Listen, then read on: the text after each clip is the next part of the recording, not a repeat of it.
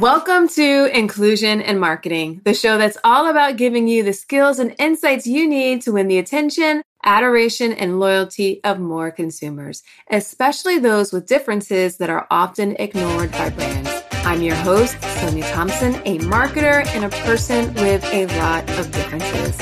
Let's get to it. Okay, I've got another podcast recommendation for you. It's Latinx in Power, hosted by Thaisa Fernandez. It's brought to you by the HubSpot Podcast Network, the audio destination for business professionals. This podcast features interviews with top-level executives, entrepreneurs, and innovators from Latin America, aiming to demystify the tech industry by providing listeners with insider perspectives and insight from Latin American leaders who have succeeded in their fields. I like listening to this podcast because I like hearing from a broad diversity of voices and hearing from and learning from their experiences. One episode I'm super excited to dive into is the latest one, Lead Generation Journey with Glenville Dixon Jr. Listen to Latinx in Power wherever you get your podcasts. A couple of weeks ago, Jonathan and I packed up Luna and our dog Mora and went to the park. It was a Wednesday, a day that Jonathan tends to have off. And generally, when he has a day off, I like to take the day off so we can have a family day. So we're in the park and we're at the playground and we see a mom and her son getting settled in. She's sitting on the bench and her son is playing on the ground in front of her. Luna loves kids, and anytime she sees one, she waves or she'll go up to them and try to interact with them in some way. She loves to be in the mix. And this morning, Luna walks up with her little soccer ball to the boy who was about her age, not yet 2 at this point.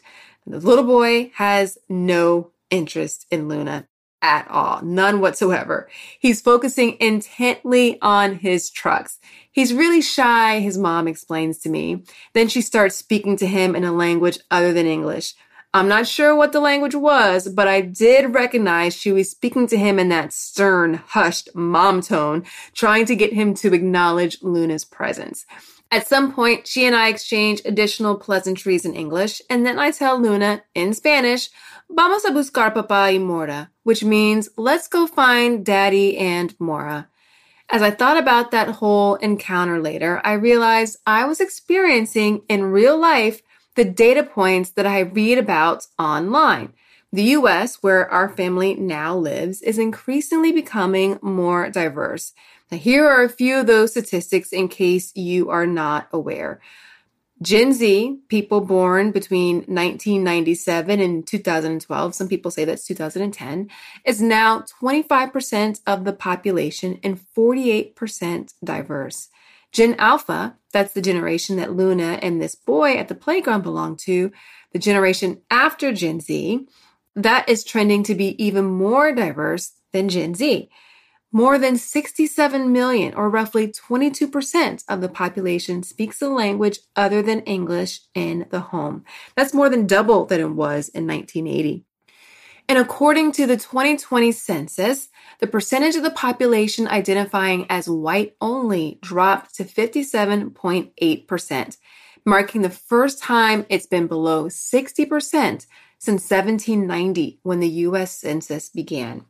As I started to think about this more, I realized that I've been seeing this data come to life in various ways. My niece is in the 9th grade and plays on the basketball team.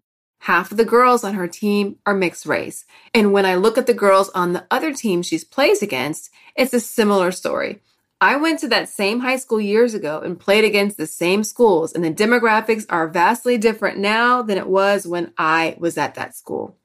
The makeup of the people your business serves is changing as well. We are no longer at a place where we are looking at years into the future to realize the impact of these shifts in the population. Decisions are being made now, and not just by this younger generation. Their parents are making decisions with them in mind right now. When I think about Luna, a mixed race, mixed culture, she has both citizenship in the US and in Argentina, and a bilingual child.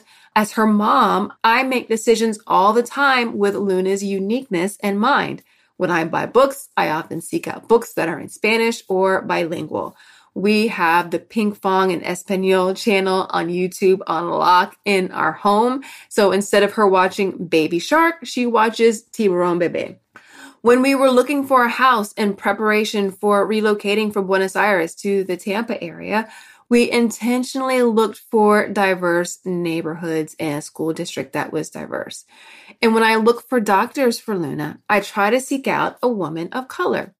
And with these changing demographics come other changes for you from a brand perspective. After all, demographics don't make buying decisions. Lived experiences do. Real needs and challenges do. Connections and a sense of belonging do.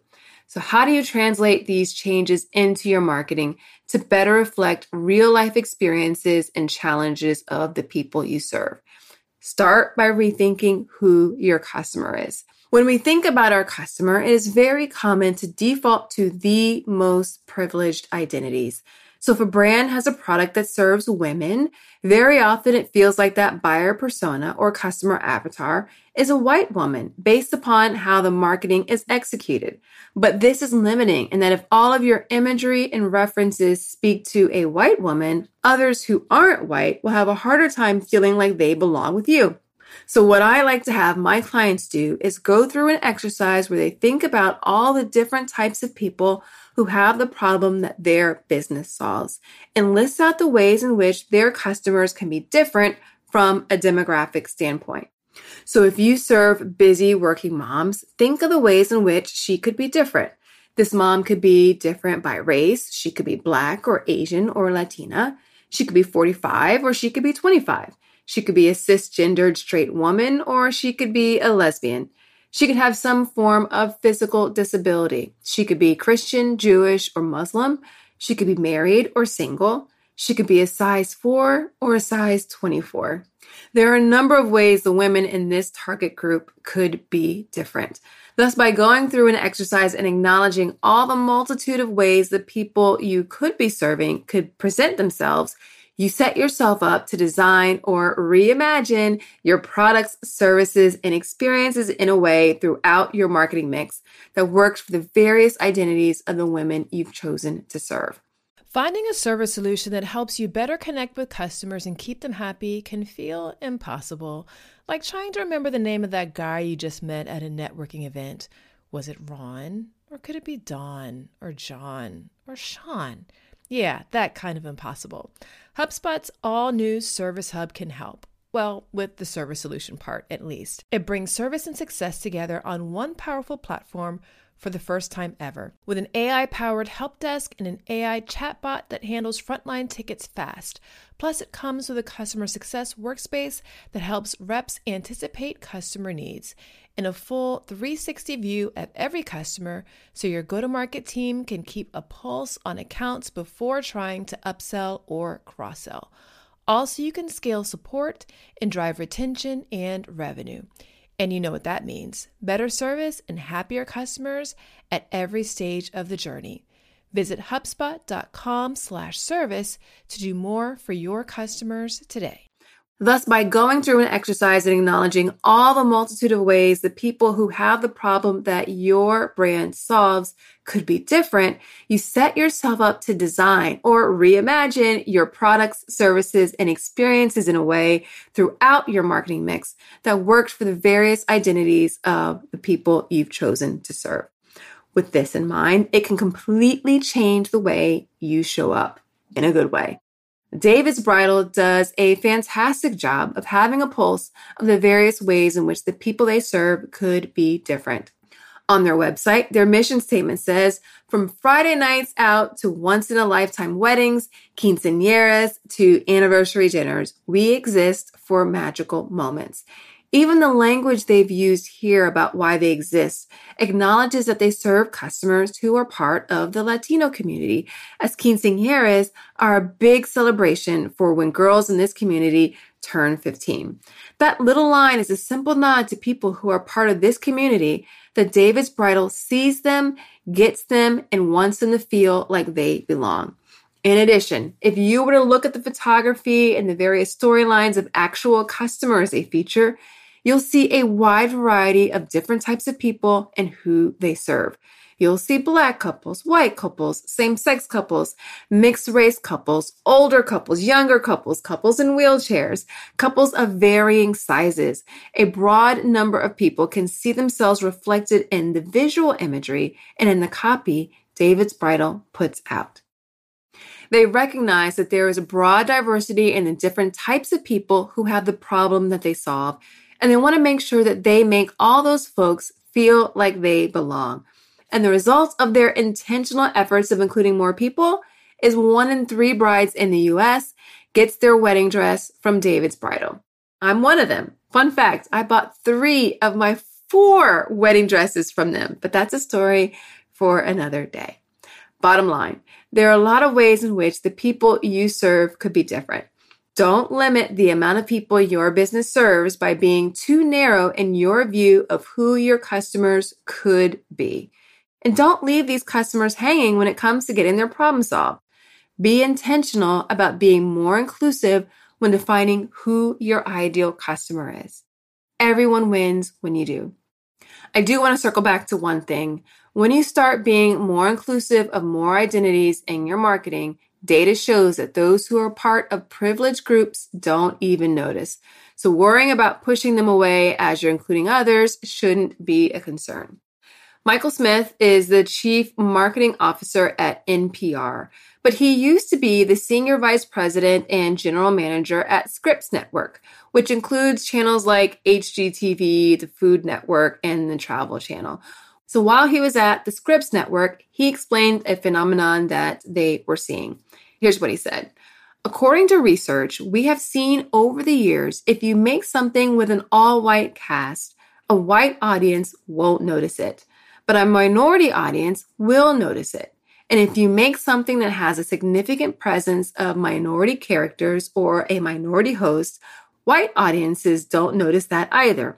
White Americans are just not as conscious of the ethnicity, but audience members of color will really feel good about it. Fascinating, right? Let's take the opportunity to make more people feel good and grow our businesses in the process.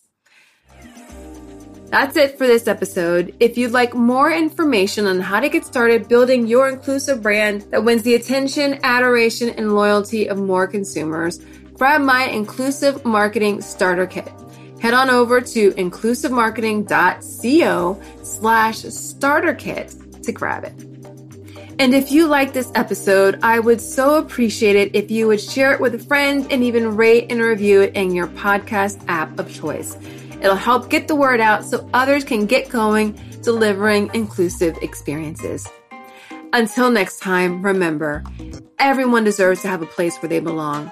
Let's use our individual and collective power to make sure more people feel like they do. Somebody's waiting on you. Thanks for listening.